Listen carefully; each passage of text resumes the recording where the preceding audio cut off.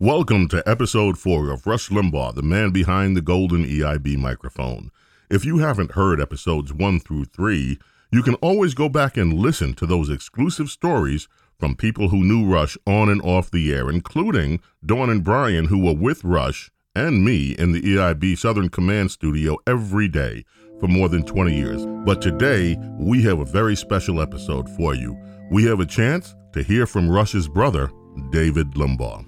Now, I've known David for a very long time, decades.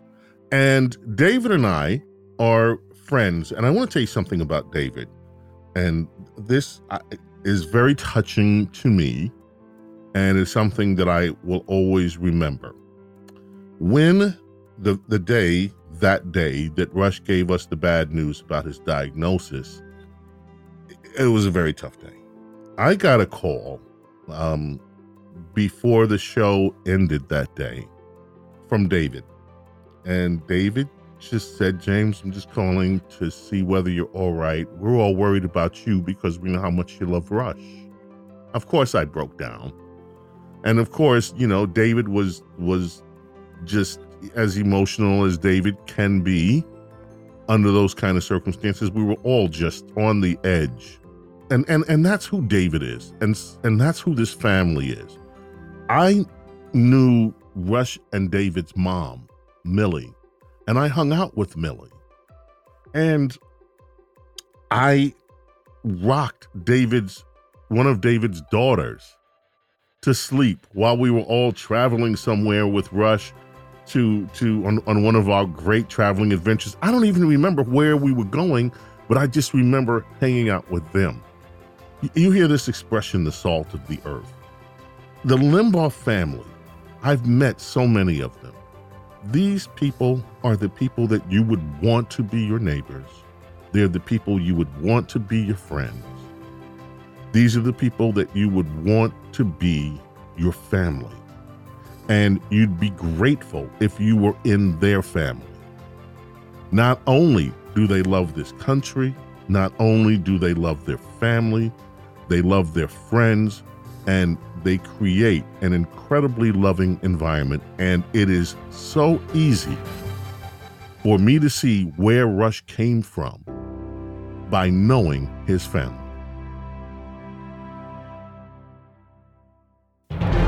Whether you listened every day, you are at the EIB network and the Rush Limbaugh program heard on over 600 great radio stations, or every now and then, nation's leading radio talk show, the most eagerly anticipated program in America. These are the stories you've never heard from the people behind the scenes who knew him best and loved him most. Rush Limbaugh, having more fun than a human being should be allowed to have. Rush Limbaugh, the man behind the golden EIB microphone. Hosted by James Golden. Hey, James Golden here. You know what? It's time that you treat yourself to a little bit of luxury. You know the company, it's MyPillow. But what you may not know is that MyPillow makes more than just the incredible pillows that have captivated America. They make sheets. And these aren't just any sheets. These sheets are smooth, they're soft, they're comfortable. You'll look forward to getting under these sheets every night. I know I do. MyPillow Giza sheets have a luxurious feel you're going to love. Get yourself the luxury. Get a set of these sheets. They come with a 60-day comfort guarantee. Pillows, sheets. Don't forget the incredible slippers from MyPillow. They're available from MyPillow. They have a level of comfort you need to experience. Log on to mypillow.com. Click on the new radio listener specials and use promo code ICON. Lots of incredible offers there now. That's mypillow.com, promo code ICON.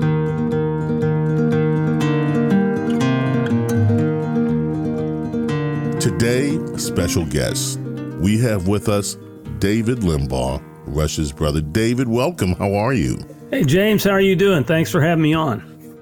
I am so pleased that you're here. David, how are you doing? I am still in a state of shock and disbelief. I wake up some days and I still can't believe it. When I hear Rush's voice, I'm still, part of my mind still can't wrap around that Rush is gone. Yeah, it is really very hard to believe, and it's tough. And I kind of compartmentalize sometimes and deal with it that way. But I was very surprised the way it hit. I mean, we expected him, and we knew it was going to happen, but I didn't think it was imminent. And then when Catherine called and said he had really taken a turn for the worse, my heart sunk, and then it was downhill from that point. So, yeah, I was kind of shocked, even though we had been well prepared for it. Yeah. So, David, I want to go back with you today to the beginning of David, the younger brother. I want to know what life was like in the Limbaugh household. I have had the wonderful opportunity of meeting your mom. I never met your dad, but I met your mom, and she was such a wonderful and delightful person. She had sparkling blue eyes. She would send me music. I don't know whether you know that or not. She would send me cassettes with music. Oh, yeah. Yeah, that she wanted me to hear. She had an infectious laugh. She was just such a wonderful person. What was it like growing up in your house? Well, my mom and dad were both unique characters in their own right, very different. My dad was, as I said in that tribute I wrote to Rush, he was a lawyer's lawyer and brilliant, and he was pretty serious most of the time and had a worse bark than his bite.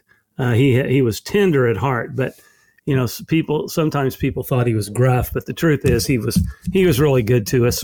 But he disciplined us, don't get me wrong.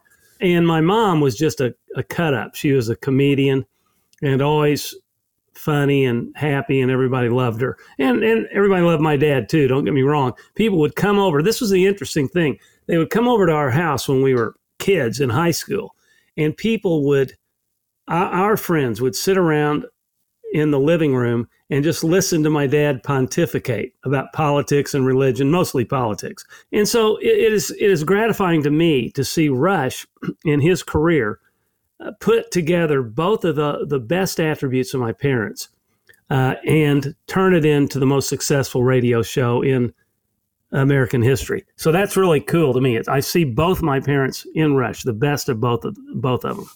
And your granddad Rush had your granddad on the air. Your granddad lived to be over 100 years old. And he was active. He was still practicing law, right, when you were coming up? Oh, yeah. I joined the firm in 1978. And my grandfather was still there, the patriarch. My dad was there. My uncle was there. My cousin Steve. So a lot of Limbaughs there at the time. In fact, our cousin John started out there, too. So it was very Limbaugh heavy, and there were some non-Limbaughs there too. And my grandfather continued until probably 1993 or 4, when he was almost 104. He died at 104, but he practiced law almost until the very end. My dad died 4 or 5 years earlier than my grandfather, so my grandfather outlived him. And but my grandfather was amazing in terms of how vibrant he was and how brilliant he was still at a very old age. Wow. Okay, so you kids, what kind I look at my childhood and I contrast it to what I see kids going today, and I am so grateful to God that I had what I consider to be a normal childhood. Went to church, went to school, 2 parents in the home. We did things that most middle-class families did. You go to the church picnics, you do, I was a little mischievous in school and once in a while, but it was normal. What was your childhood like? This sounds like a leading question based on information may have been supplied to you about our past, and I don't know whether or not to invoke the fifth or not at this point. I need to know what your intentions are. My intentions are you with the FBI? Yeah. No. What was it like, David? That's all my intentions are. You and Rush are brothers. You're not that far apart in age. No, he's 2 years older than I am, or he was 2 years older than I am. And we were mischievous as kids. I mean, if I told some of these stories, I wonder if the statute of limitations is still open on a few of the felonies we committed. But I mean, we were really bad on prank phone calls. I mean, it was pretty much harmless stuff, and we were creative. I think I saw in one of these Steve Martin movies, or I can't remember the name of it. One of his daughters, who was mischievous, called it a dark gift. Well, she had nothing on us. We were gifted. We had a dark gift for mischief, and we pulled pranks on people all the time. We sent cabs to people's houses that didn't order them. We ordered pizzas, then sent a cab for the pizza to pick up the pizza and take it to the people's house. We ordered cabs for residents' addresses that were non-existent, and then we're sitting in the houses by these non-existent residents and watch these cab guys perplex and try. I mean, it was terribly mean in retrospect, but we had slowly formed consciences at the time, so that's my only excuse. But we had a lot of fun. What was your favorite one? If you had to pick, okay, your favorite two.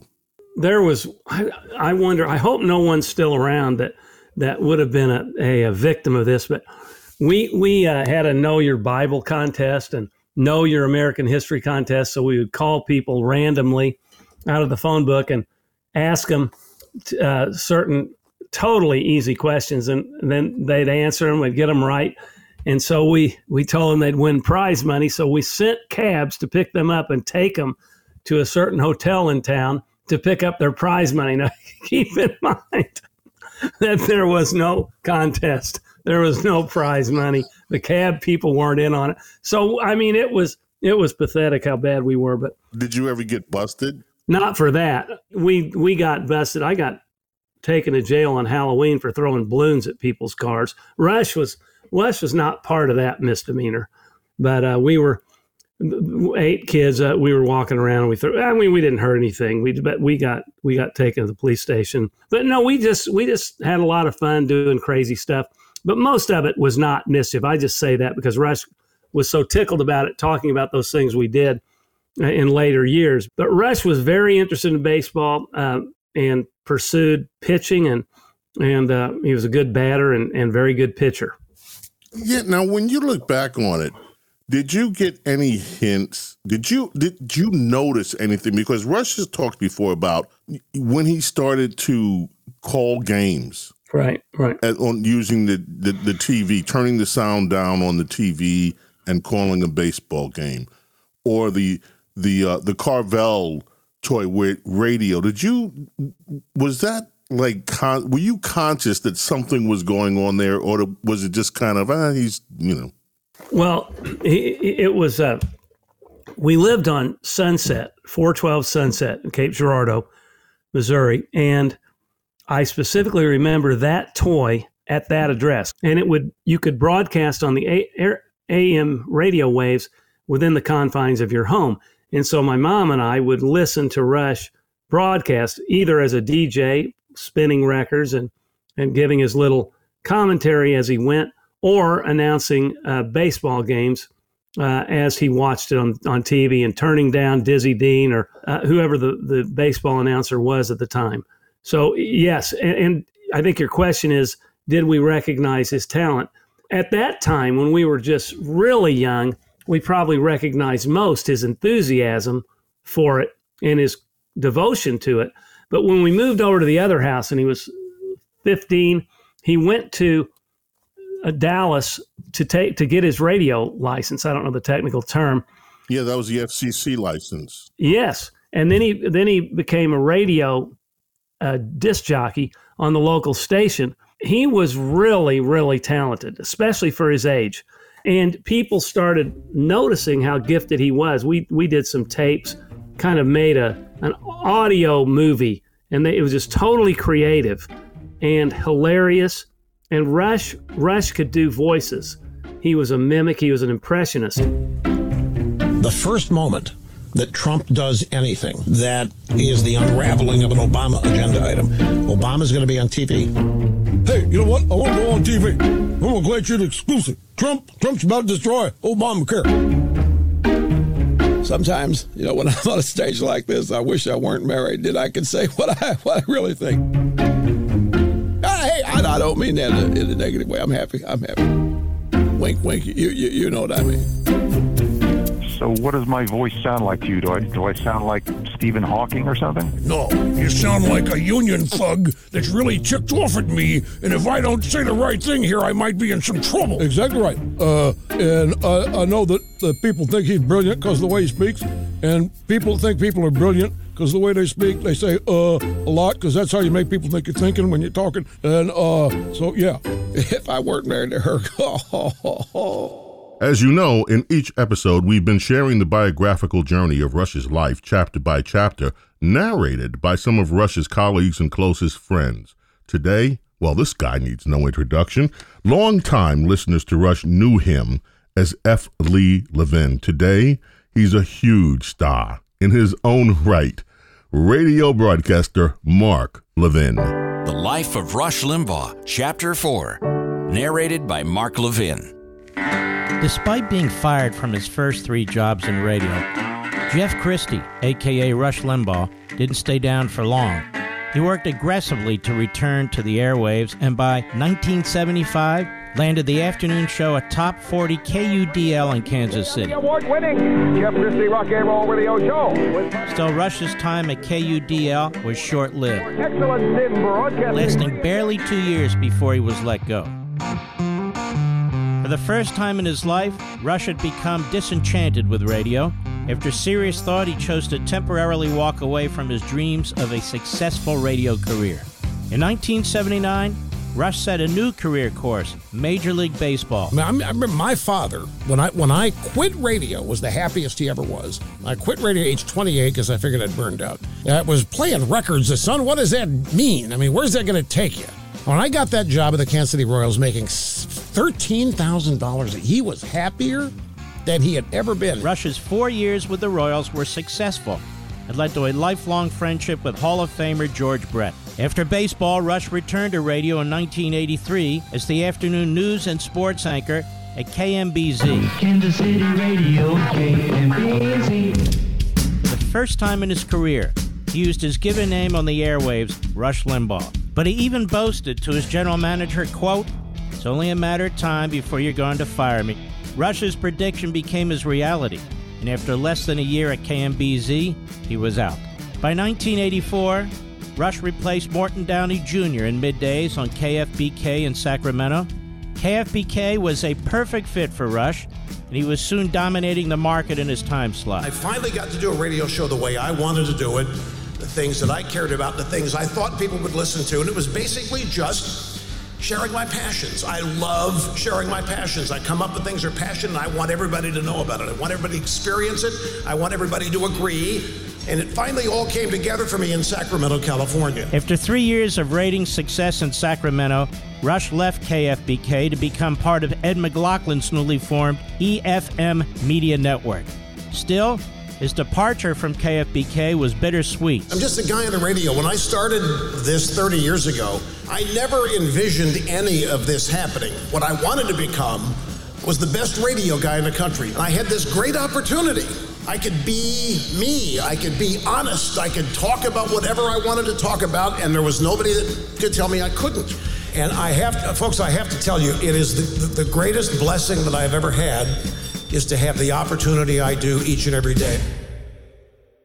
Born from the tragedy of 9/11, the Tunnel to Towers Foundation supports our nation's fallen and catastrophically injured service members, first responders, and their families. Thanks to your generosity, the Stand Up for Betsy Ross campaign, a $5 million donation was made to the foundation to honor dozens of heroes killed or injured in the line of duty, protecting our communities and our freedom. That's shocking, that's disorienting, that's life-changing enough. But then the prospect of losing a home and losing everything else and not knowing where to go next, helping to maintain the nest, to maintain the home is one of the great offers of security that people in these circumstances need, and you've made it all possible. Your help changed lives forever for the better.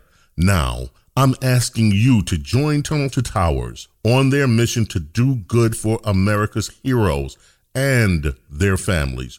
Donate $11 a month at T2T.org. That's T 2t.org.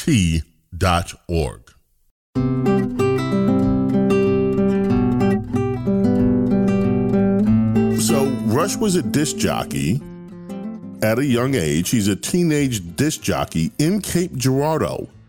Did this lead to him being popular? Was he in the in crowd in school? How did that affect his life, and how did it affect the family's life?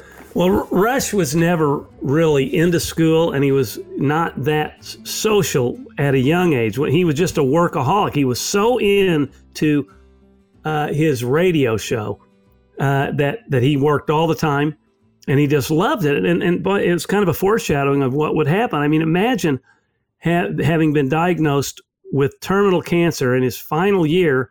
He gets his life energy, of course, from the family and friends, but his primary source of energy and motivation to live, in my opinion, was his love for his audience and what he did, and his job. He loved doing what he did. And that was the case when he first started out.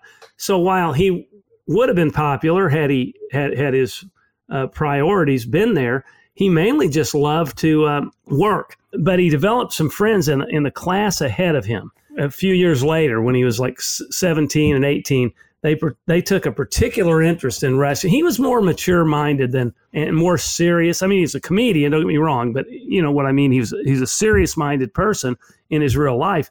And so he's a guy who never wore blue jeans, for example. I can never remember him wearing blue jeans.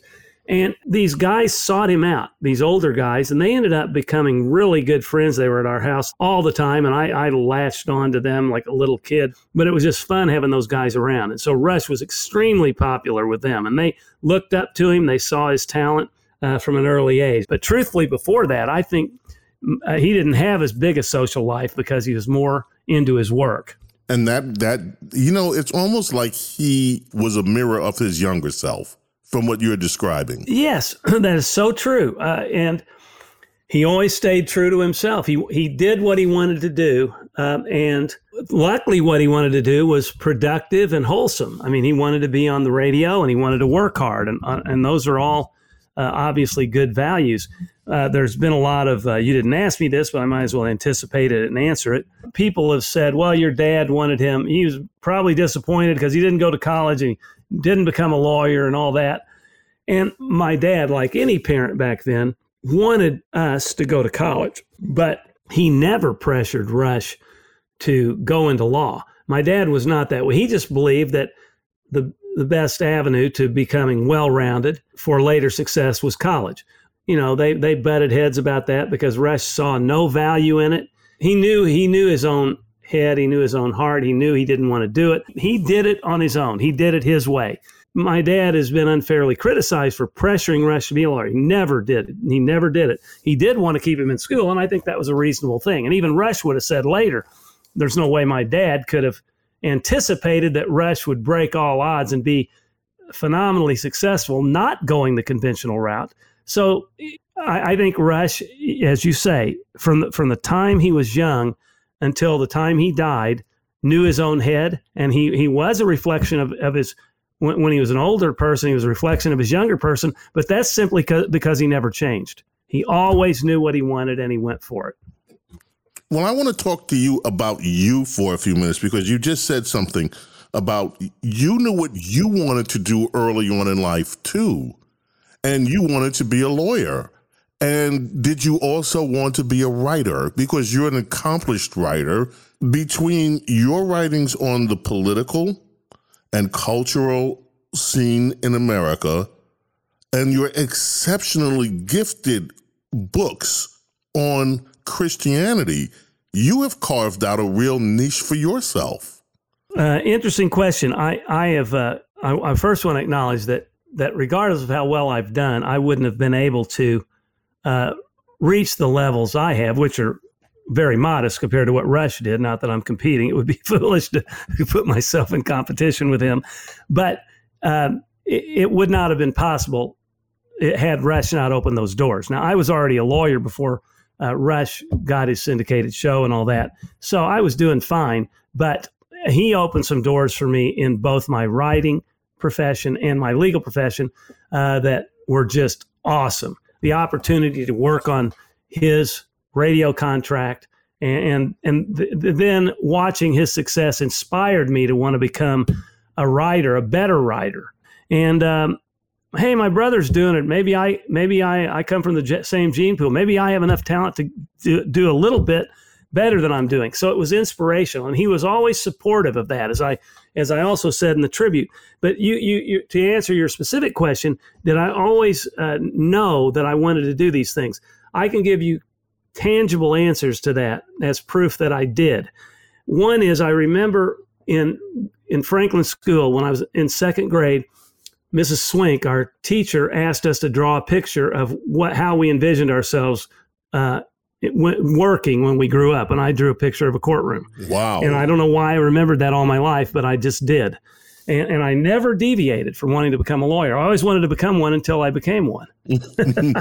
Okay, I'm kidding. No, I've enjoyed it. But I glamorized it all the way through.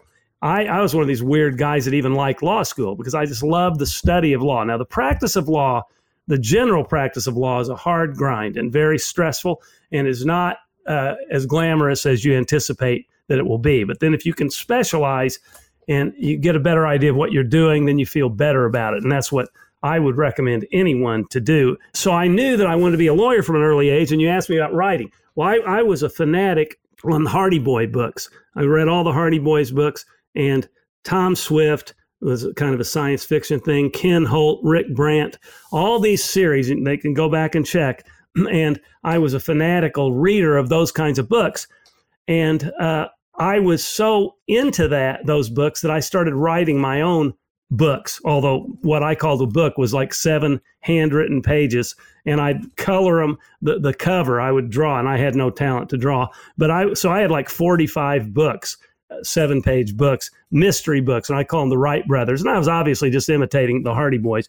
But so, yes, from that age, I was probably in 2nd and 3rd grade when I did that. That's amazing. Did you read Nancy Drew? No, because I thought it would be a little feminine. So no, I didn't. I always wondered about it, but I never. Some of our girlfriends. Nancy Drew was good. I know it was good, but false pride, false male. Now that I'm a full-blown feminist, I'd probably go back and read them. I read the Hardy Boys, the Bobbsey twins. I mean, I would read anything in front of, all of that stuff. Tom Swift. The Tom Swift books were excellent. Yeah, I had the whole series. Yes. Oh, I got an interesting tidbit about my dad to show you. I don't know why, but when I became an adult, I thought back on this story and what it says about my dad. My dad was just he was a voracious reader. I get distracted. It takes me longer. Rush was like my dad. He was a steel trap mind. And I'm not cutting myself down. I'm just saying Rush had my dad's ability to read fast and to comprehend. One time when I was into I think it was Tom Swift's first book, like The Rocket Ship to the Moon or something like that. By the way, there were 2 Tom Swift series. One when my grandfather was a kid, and then one when we were a kid, or maybe when my dad was. But I was so enthused about the book when I was reading it. I asked my dad if he would read it and then talk to me about it. Now, had one of my kids asked me to rein in my ADD and read a kid's book at that time, I would have faked it somehow. But my dad, I got up in the middle of the night one time. I walked down the stairs and I walked into the living room where he sat in his rocking chair, and he always had a card table in front of him, and he was reading. In the middle of the night, he was reading that book. And so he actually read the book, and that in later years, that has been very touching to me to think about that. Wow. My dad was in World War II, but flew P-51s, B-25s in the China-Burma, what they call the China-Burma theater, and a good friend of his was also in the same place, and they wouldn't talk about it. My brother and I would ask, we'd watch a war movie as kids on TV. What was it like? Wouldn't tell us. Simply would not talk about it. Now let's jump ahead. Russia went through a series of jobs. Yeah. But the big success had eluded him. He had been fired a few times. And I'm sure that no one likes to get fired. So I'm sure he had to go through some grief with all of that. At one point, he left radio to work with the Kansas City Royals. And do you remember anything about those periods? You were off doing law. You guys are grown now. You're off in two different directions. Were you still in touch with each other? What was that like? Yeah, I think what you're getting at is inquiring about his professional growing pains. And I would say, yes, he definitely had them. He knew, again, he wanted to be in radio. But it's one thing to say he wanted to be in radio and he knew that's where he belonged, and another to believe that it would end up happening. Because you can think you're the best person that ever lived at a certain profession or skill and still not have the circumstances in life develop and materialize to enable you to actualize your potential. And so I think through a series of firings and obstacles, he was getting pretty discouraged. He was not a person to adapt. Again, it goes back. He's never really changed. He always wanted to be who he wanted to be, and that is a commentator. At the time, there weren't really even any talk shows, not just political talk shows. There just weren't any talk shows that I remember. But Rush always wanted to comment. So when he spun records for these shows, he would always comment. And it was funny and he was talented, but that was not his job description. So these program directors invariably got irritated with him and told him to curb it down. That was not what he was supposed to do. And invariably he would disobey because that he knew that's where his destiny was. Not because he was intrinsically insubordinate. That's not why he got fired. He got fired because he just did what he thought he was born to do. Not that he thought through this philosophically, but he kind of just did what he did. And when he'd get fired a few times, then he'd talk to my dad and mom and, okay, let's go the conventional route. So he'd work for the Royals, and I think he enjoyed it okay, but he's mostly bored. He was director of group sales, and he sold tickets, and he was really good at what he did, but it was just not for him. And so he was just looking for a way out, and he'd get opportunities, and he would go and get fired again. It wasn't until he was, and you've heard this story, it wasn't until he went to Sacramento that some program director finally let him be himself. And then he just flourished like a rocket ship. It was explosive. I mean, I went out there to Sacramento to see Rush, and he took me to a Lions Club luncheon that he was the invited speaker because he was already a big celebrity in Sacramento. And I had no idea. He was a celebrity, really, because he didn't brag about it. He just did what he did. I think he might have taken me there with the hidden purpose of letting me see just how talented he was. And I went there and I'm sitting there and I don't think I've ever heard a better speaker in my life. And I'm going, wow, I'm blown away by my own brother. But when we were growing up, we didn't do a lot of talking. We did a lot of listening. My dad was the talker. And so I didn't particularly know that Rush was as talkative as he was capable of being when he got on the air. And I think this is true of a lot of celebrities. They say Johnny Carson was a little bit shy in his personal life. Rush wasn't shy, but he wasn't a real talkative person. I mean, he was one-on-one, but he wasn't the guy that would go just be the life of the party and entertain people. But when he got on the air, he lit up, as you know. When I was with him at that Lions Club luncheon, my jaw was dropping at how talented he was. It's not that I didn't know he was smart. I just hadn't seen that side of him. And it's funny because, I saw that side of him the rest of his life after that. So, David, now let's jump to New York. And the next thing you know, he's becoming a household name. Were you surprised by any of this? What was the reaction inside your family, your extended family, as well as, the family?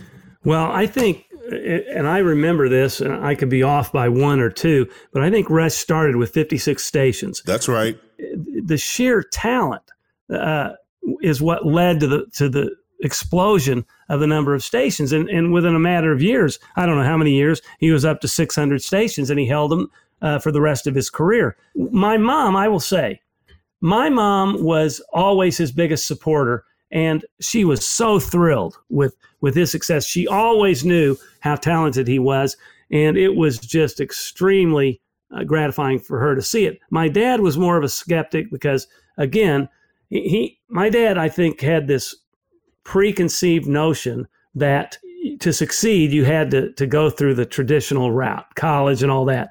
And he was slow to realize that Rush had broken through. But once Rush did break through, my dad was blown away. I'm not saying my dad wasn't a big supporter of Rush, but he wasn't as predisposed to it happening the way it happened. And I remember, and you might have heard this story or read it in one of the various biographies of Rush, where my mom and dad are sitting around while Rush is being interviewed by Ted Koppel on the, what was it? What do you call that? Nightline. Yeah, Nightline. And Rush made some profound, articulate response to something Ted Koppel asked him, and Rush turned, my dad, Rush and I always called my dad affectionately Rush. So Rush, our dad, turned to each other, not to him. We wouldn't have dared do that, but so he turned to my mom, Millie, where does he get this? In other words, can you believe how talented he is? And my mom turned to him and says, well, you silly.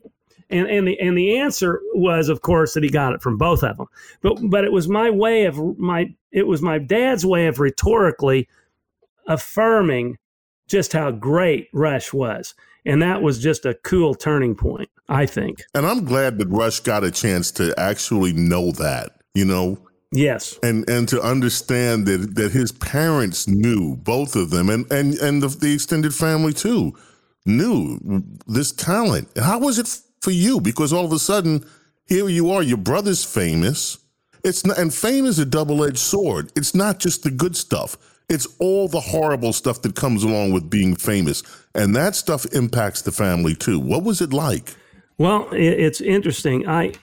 When he was in Sacramento, and I'm just a general practitioner of law, he asked me to review his contract, his radio contract. Well, I didn't know anything about radio contracts, and he trusted me enough to do it, even though I had no expertise in it. And when he was asked to do his syndicated show, he asked me to do the contract. Well, I had no clue about the business aspects of syndication, but I remember, I think I spent 12 hours preparing that contract to submit to Ed McLaughlin and his lawyer. His lawyer was Howard Abrahams, really good guy, and New York lawyer. I hadn't dealt with any New York lawyers, and I prepared that contract. And so that was really cool that Rush brought me in. I was a little intimidated, a little nervous, but I will tell you, in terms of how it affected me, his fame affected me, multifaceted. But one thing I remember, I was so excited when he finally inaugurated his national show out of New York.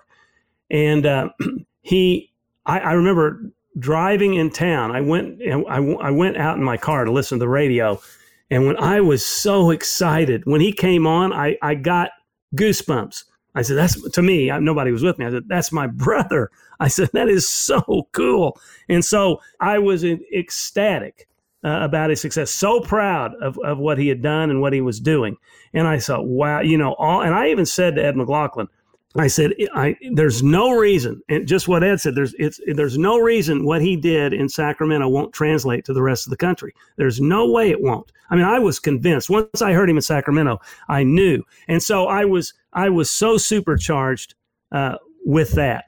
Now, that's the upside to it. A negative side of this, a potential negative side in what he did was he was very controversial on politics. Well, I happen to believe exactly like he believes politically.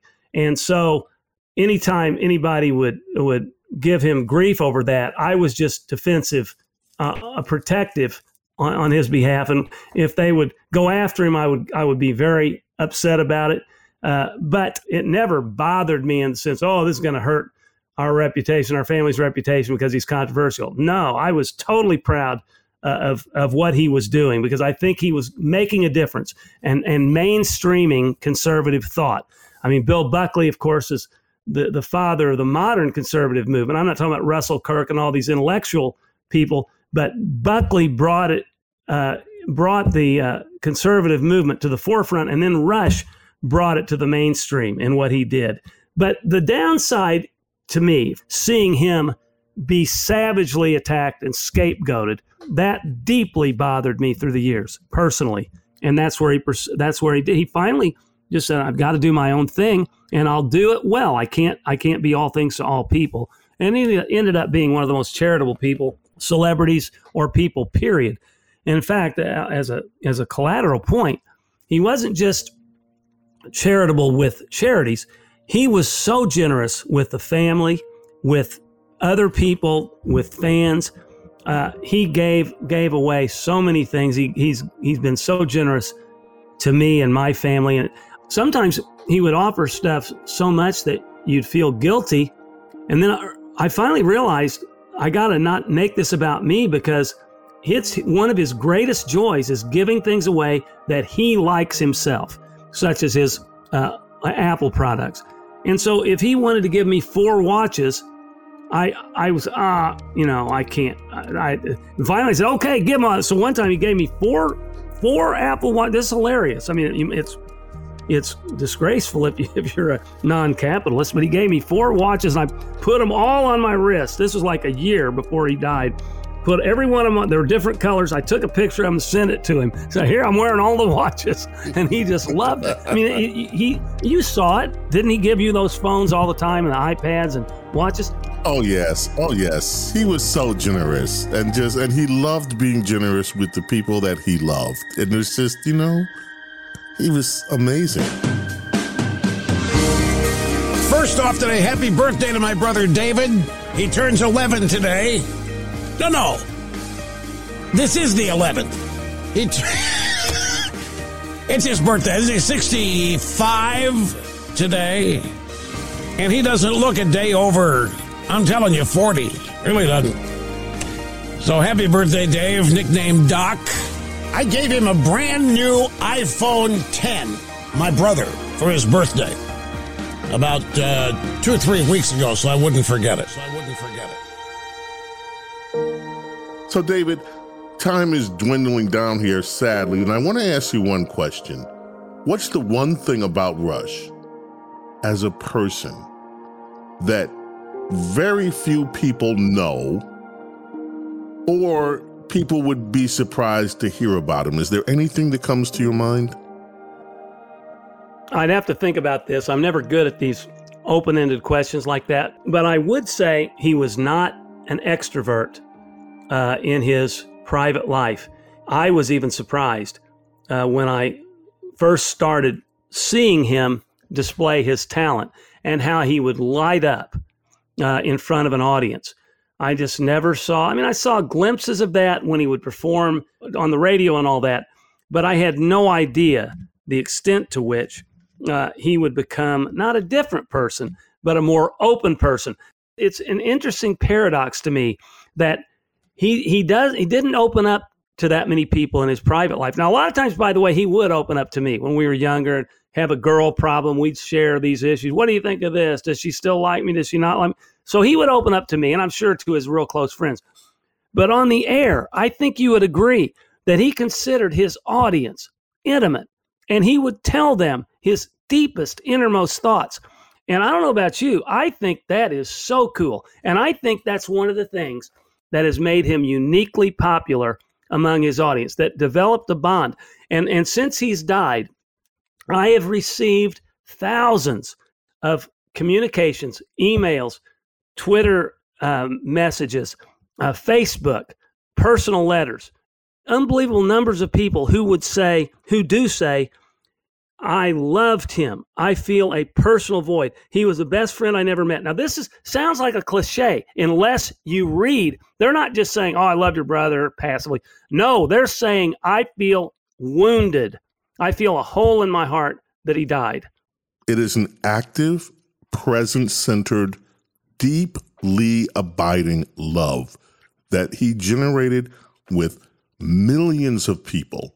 I remember being in the studio the day a guy called in and tried to explain it all, and he just ended up in tears and ended up putting us in tears when he said, I just need to hear your voice. I know. Because it had become that much of a comfort to just hear his voice. And people try to figure out why he was so successful. You just can't put it in an easy, definable box. He had so many attributes that went into that final product. And I think a lot of it had to do with his personality, his openness, his love of his audience, his love for what he did, his intelligence, his wit, his genuine interest, fascination with politics, and his uncanny, I would say unparalleled insight into politics. As he used to talk about laughingly, being able to see the stitches on the fastball. Well, that is a great metaphor. He could see the stitches on a fastball.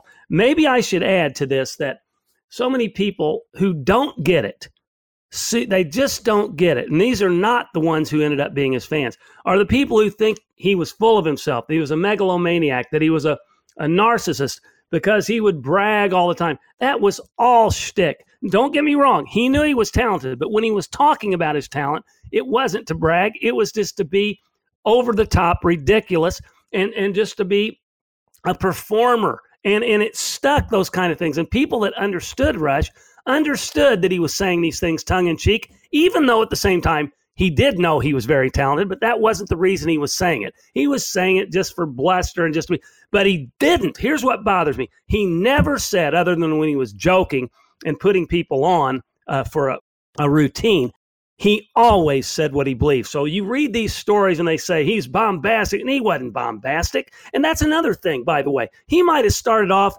being a little bigger than life, but as his show evolved in these later years, they talked about him being mean. Have you ever heard him be mean to a caller? No. It's the most unfair thing. And this crap about him being a racist, it blows my mind. He was the tip of the spear. He took the arrows for all of the rest of us and for the country.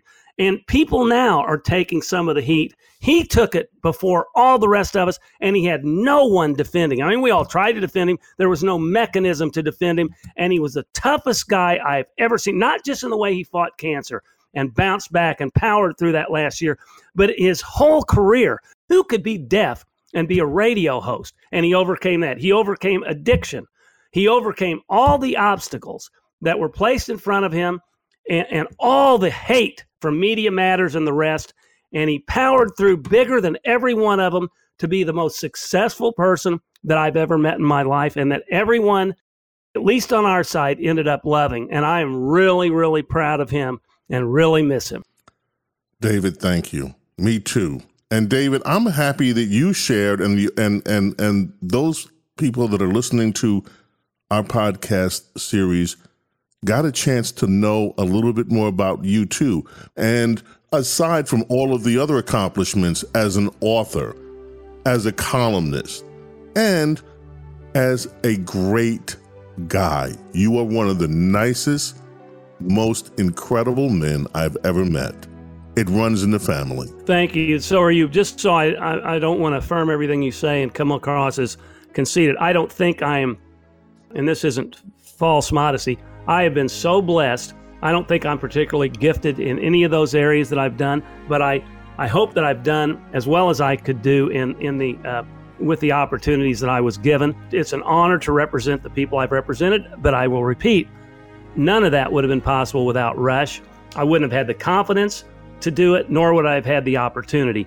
And the fact that I have, the fact that he wanted me to, and opened doors for me and tried to get me to, and to encourage me in my career, both careers, writing and law, shows what kind of selfless person he was. Just another aspect of his selflessness and brotherly love.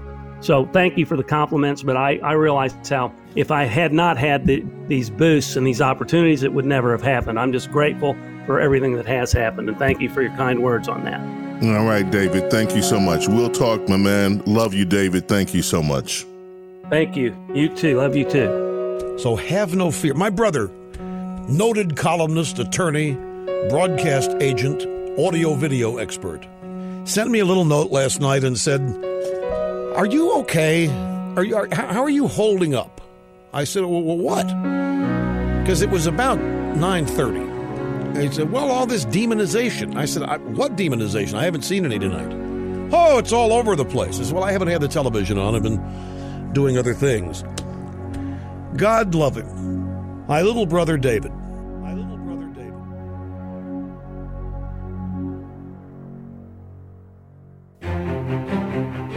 Thanks for listening to episode 4. My very special thanks to Rush's brother David. Now, on our next episode, you're not going to want to miss this. It was a very special moment in the life of not only Rush, but Rush's fans. The night Rush was awarded the Medal of Freedom by President Trump. Sean Hannity joins me to discuss that night on our next episode. It was a night that surprised all of us, including Rush himself. Rush Limbaugh, the man behind the golden EIB microphone, is produced by Chris Kelly and Phil Tower, the best producers in America. Production assistants, Mike Mamone, and the executive producers, Craig Kitchen and Julie Talbot. Our program, distributed worldwide by Premier Networks, found on the iHeartRadio app or wherever you listen to your favorite podcast. This is James Golden. This is Bo Snerdley. This is James Golden. I'm honored to be your host for this and every single episode of Rush Limbaugh, the man behind the golden EIB microphone. Thank you for being with us.